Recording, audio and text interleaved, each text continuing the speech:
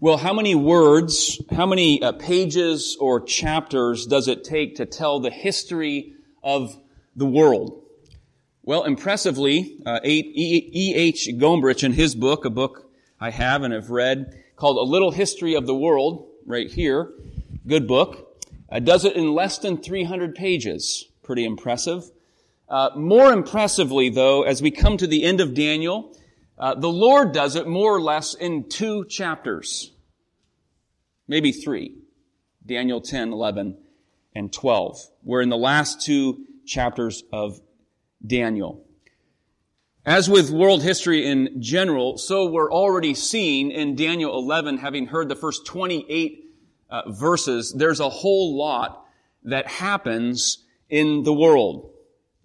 A lot of details on a macro level, micro level, so much we can't keep it all into our minds, of course.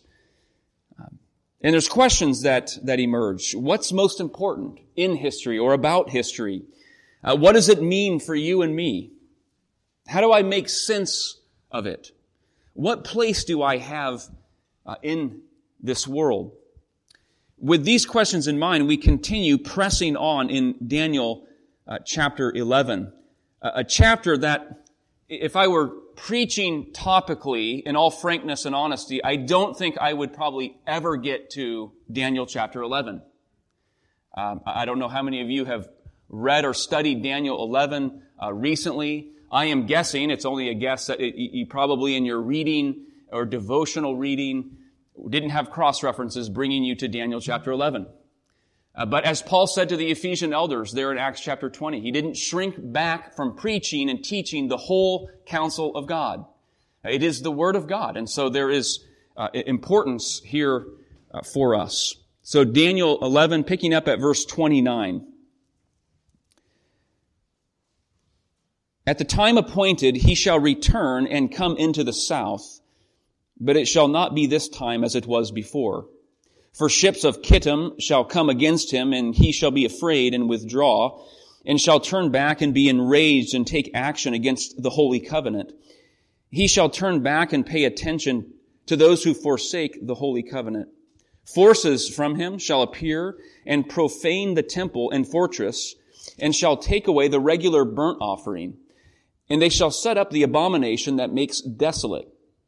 He shall seduce with flattery those who violate the covenant, but the people who know their God shall stand firm and take action. And the wise among the people shall make many understand, though for some days they shall stumble by sword and flame, by captivity and plunder. When they stumble, they shall receive a little help, and many shall join themselves to them with flattery, and some of the wise shall stumble, so that they may be refined, purified, and made white until the time of the end, for it still awaits the appointed time. And the king shall do as he wills. He shall exalt himself and magnify himself above every god, and shall speak astonishing things against the God of gods. He shall prosper till the indignation is accomplished. For what is decreed shall be done. He shall pay no attention to the gods of his fathers, or to the one beloved by women. He shall not pay any attention to any other god, for he shall magnify himself above all. He shall honor the God of fortresses instead of these. A God whom his fathers did not know, he shall honor with gold and silver, with precious stones and costly gifts. He shall deal with the strongest fortresses with the help of a foreign god. Those who acknowledge him, he shall load with honor. He shall make them rulers over many, and shall divide the land for a price. At the time of the end, the king of the south shall attack him, but the king of the north shall rush upon him like a whirlwind, with chariots and horsemen, and with many ships. And he shall come into countries, and shall overflow and pass through. He shall come into the glorious land. And tens of thousands shall fall, but these shall be delivered out of his hand. Edom and Moab, and the main parts of the Ammonites. He shall stretch out his hand against the countries, and the land of Egypt shall not escape. He shall become ruler of the treasures of gold and of silver, and all the precious things of Egypt. And the Libyans and the Cushites shall follow in his train. But news from the east and the north shall alarm him, and he shall go out with great fury to destroy and devote many to destruction. And he shall pitch his palatial tents between the sea and the glorious holy mountain. Yet he shall come to his end with none to help him. You've probably heard the saying, it's all Greek to me, right? That's an English idiom simply meaning I don't understand. And you may be feeling that way right now, having heard all of a lengthy chapter, Daniel chapter 11. You also may be feeling a bit in the weeds, another idiom perhaps applicable here. If Daniel 11 is unfamiliar to you, and you're someone also who likes to master details, you're going to be highly frustrated over the next several minutes because it's simply impossible to grasp all the details that are going on in chapter 11 in that kind of time.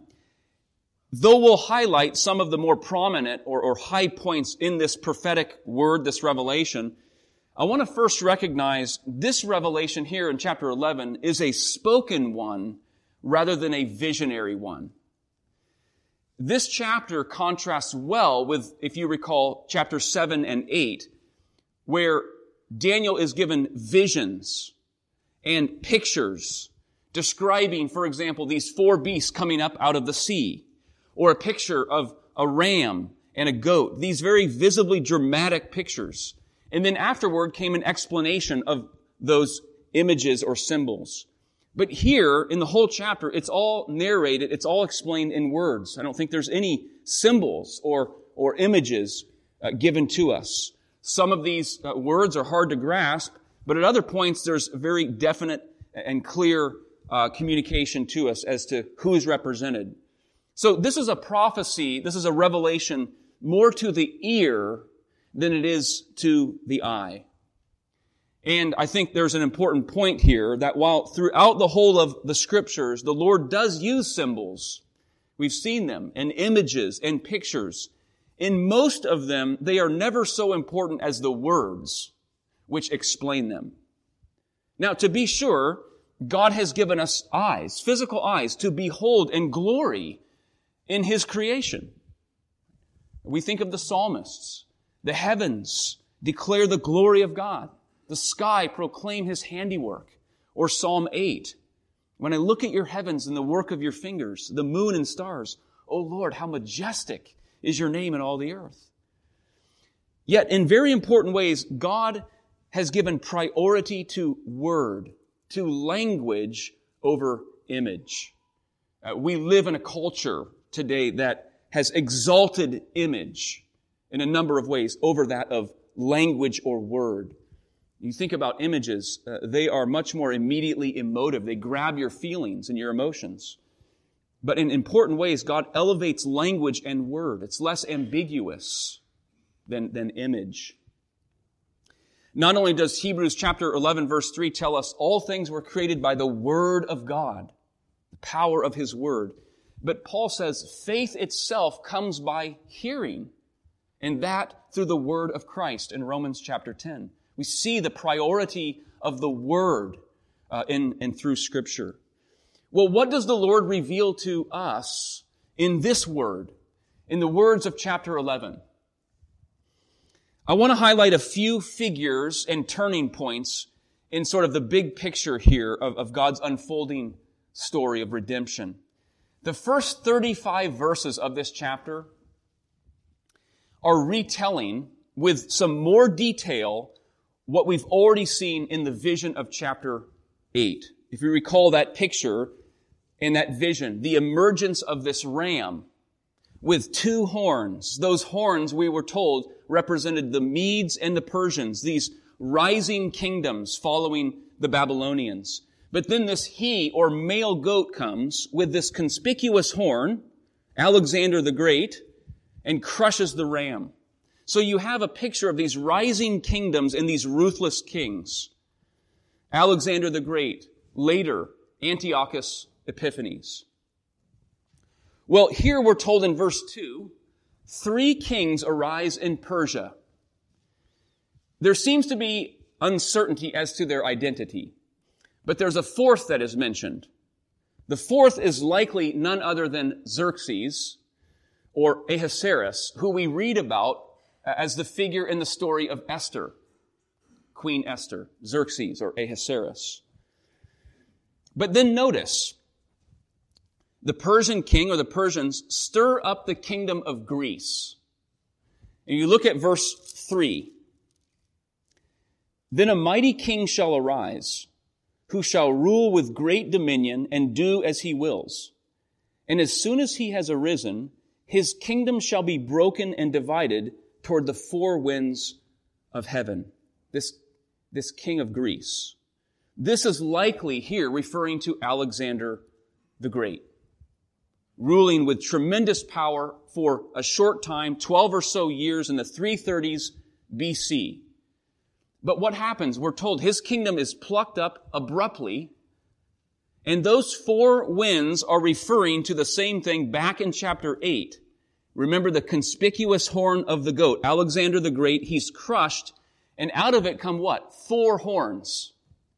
Those 4 horns, or 4 generals or kings that follow Alexander the Great, is what's being referred to here as the 4 winds of heaven. 2 of those become the focus through most of Daniel chapter 11. The Ptolemies and the Seleucids. Verse 5. The king of the south is mentioned. Running through the chapter is referring to the Ptolemaic dynasty, ruling Egypt to the south and the west. The Ptolemaic dynasty. Then you have the king of the north, mentioned in verse 6 and through much of the chapter. That is the Seleucid dynasty, ruling Babylon and Palestine, including Jerusalem and Syria. As you run through the chapter, what you're reading are alliances, wars, marriages, interactions between these 2 dynasties for maybe a couple hundred years, for a lengthy time, until eventually emerges the figure Antiochus Epiphanes from the Seleucid dynasty, ruling Babylon, Palestine around 175 BC. He's described in verse 21 as contemptible, working deception and flattery. Notice what it says of him in verse 31 and 32. Forces from him shall appear and profane the temple and fortress, and shall take away the regular burnt offering. They shall set up the abomination that makes desolate. He shall seduce with flattery those who violate the covenant. Verse 36. And the king shall do as he wills. He shall exalt himself and magnify himself above every god, and shall speak astonishing things against the God of gods. As we've seen before, Antiochus, this Greek ruler, profaned the things of God, killed thousands of Jews, and brought a desolation to the temple, ruling from 175 to 164 BC. Let's recognize and remember here something about this period of time. We call it, among other things, this intertestamental time. We may not give a lot of attention to this particular time in history.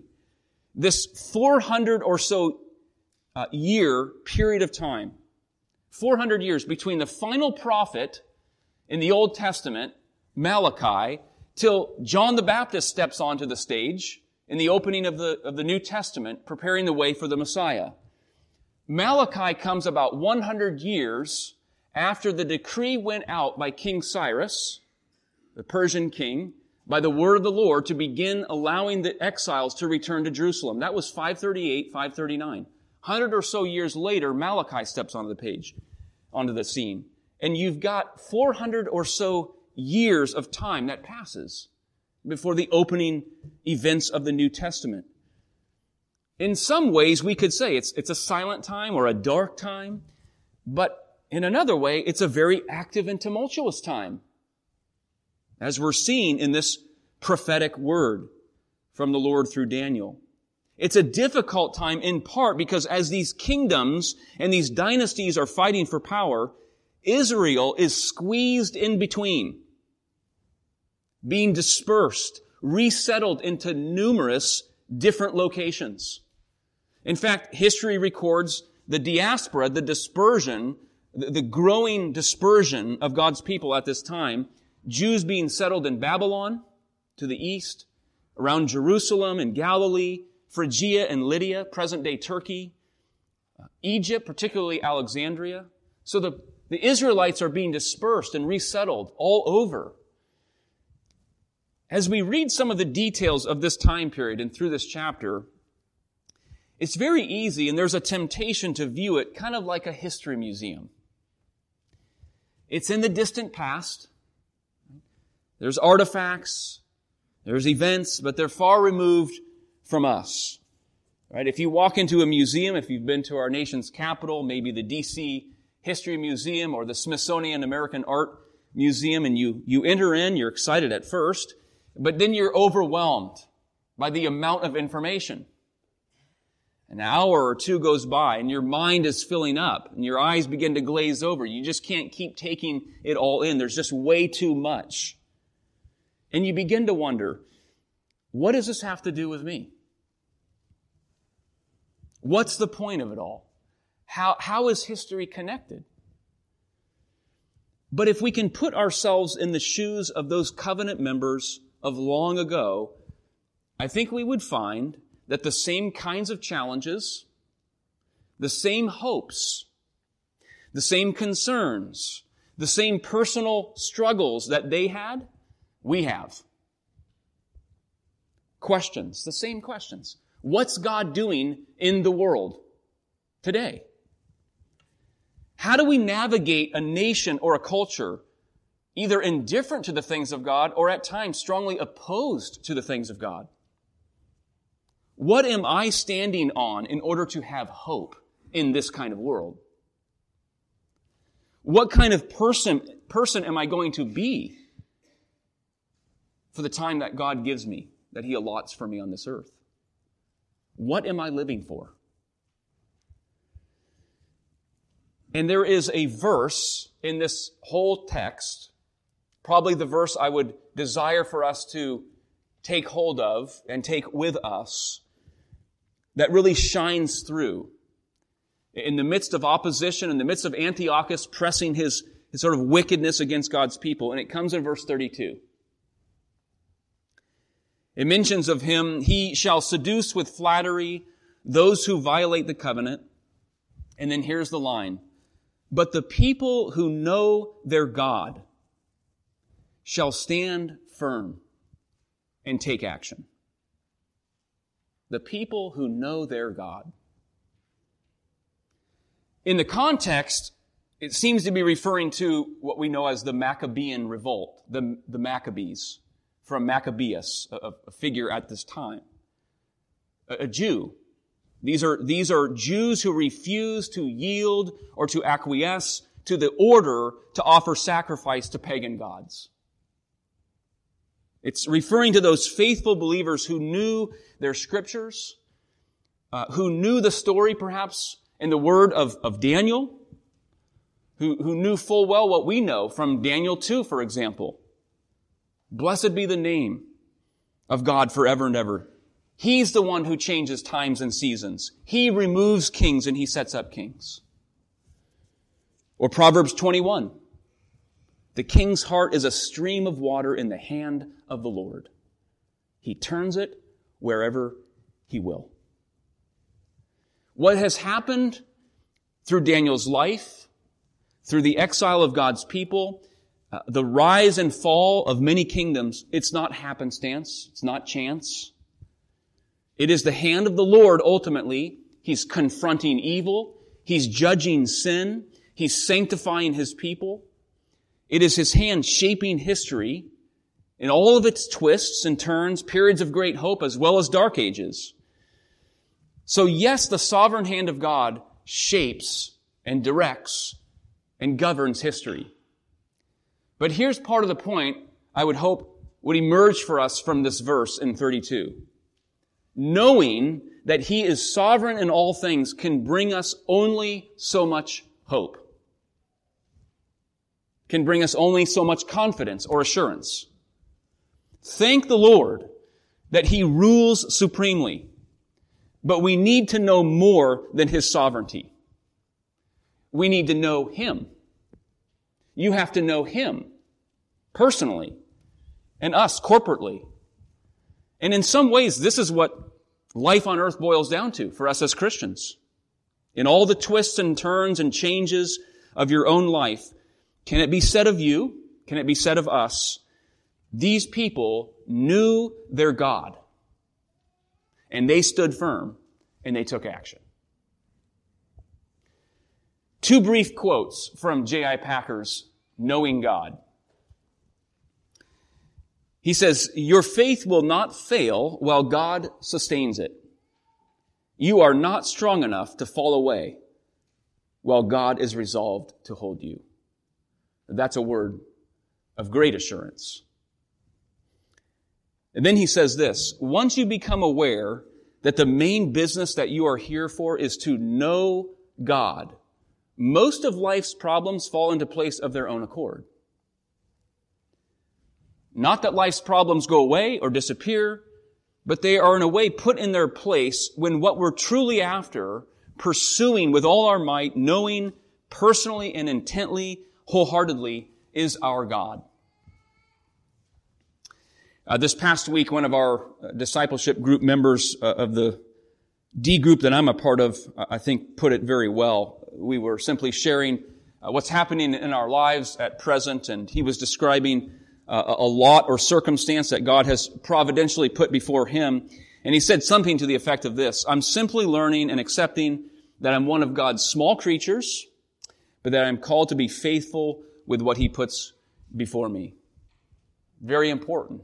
Recognizing I'm just one of God's small creatures, but I'm to be faithful with what he has ordained for me in my life.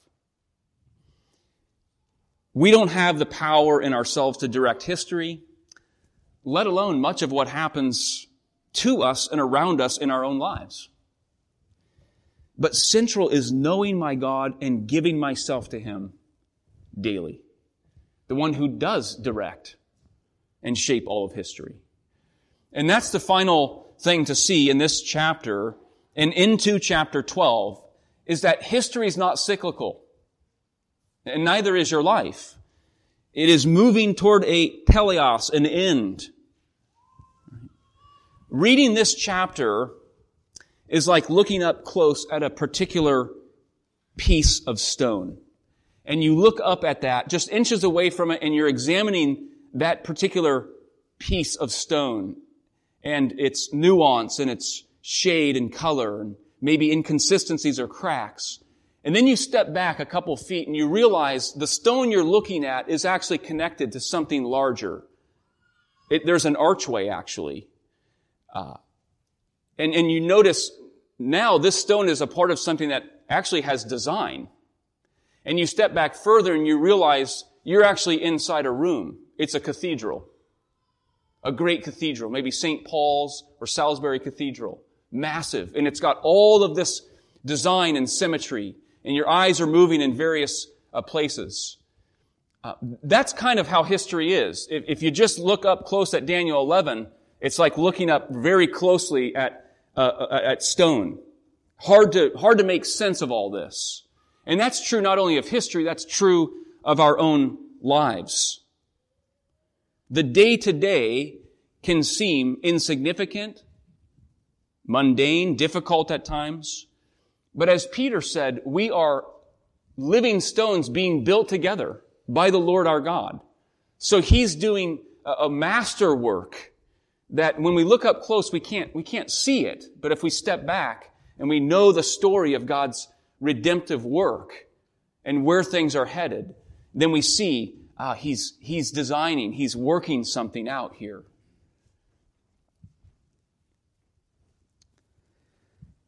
Starting at verse 36, many believe that there's a change in focus from Antiochus, in that historical point, to actually the Antichrist that Paul mentions in 2 Thessalonians chapter 2, the man of lawlessness. Really starting to look toward the final end, right? The final stage of history. That the picture is moving us to the end of history. To this one in verse 36 who will speak against the God of gods. and you look at verse 1 through 3 of chapter 12, because this is all fitting together, chapters 10, 11, and 12. Listen to these opening words of chapter 12. At that time shall arise Michael, chief of princes. We've heard about him before. The great prince who has charge of your people. And there shall be a time of trouble, such as never has been since there was a nation till that time. But at that time your people shall be delivered, everyone whose name shall be found written in the book. And many of those who sleep in the dust of the earth shall awake, some to everlasting life, some to shame and everlasting contempt. And those who are wise shall shine like the brightness of the sky above, and those who turn many to righteousness like the stars forever and ever. We are brought here to really the very end of history.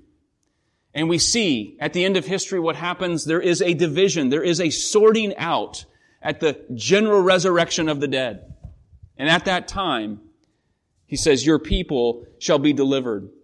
Everyone whose name shall be found written in the book. Some shall arise to everlasting life, some to everlasting contempt. This is precisely what our Lord Jesus teaches us in John chapter 5. This is what Jesus says. Truly, truly, I say to you, an hour is coming and is now here when the dead will hear the voice of the Son of God, and those who hear will live. Don't marvel at this. An hour is coming when all who are in the tombs will hear his voice and come out.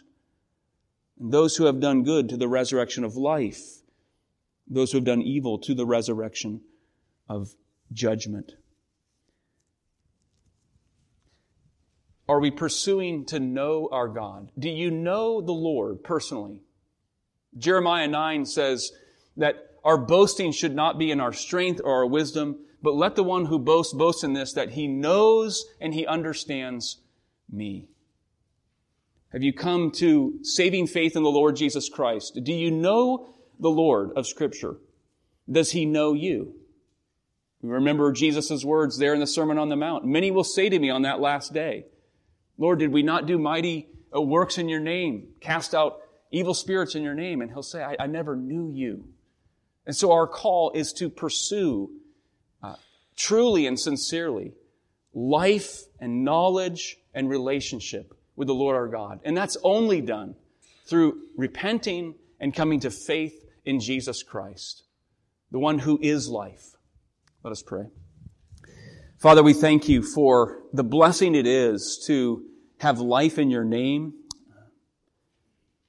to have relationship with you as our Heavenly Father, the one who speaks truth to us, the one who ministers to us and sustains us through even the valley of the shadow of death, who is with us, who guides and protects us, who has marvelous things in store for the people of God, a great inheritance to come. We pray, O Lord, that we would pursue you, as Paul expressed so passionately in Philippians 3, that I want to know Christ. I want to know Christ, the power of his resurrection, to attain the resurrection of the dead. Lord, we thank you that in Christ we have the vine, and that we are the branches and have been engrafted, and that we might abide and remain in him, abide and remain in you, and he in us, that we might have life, life everlasting, deep, meaningful life, abundant life. Lord, we praise you and ask that you bind us together, Lord, as a people, that we would encourage, love, care for one another, exhort one another, Lord, regularly to pursue after you.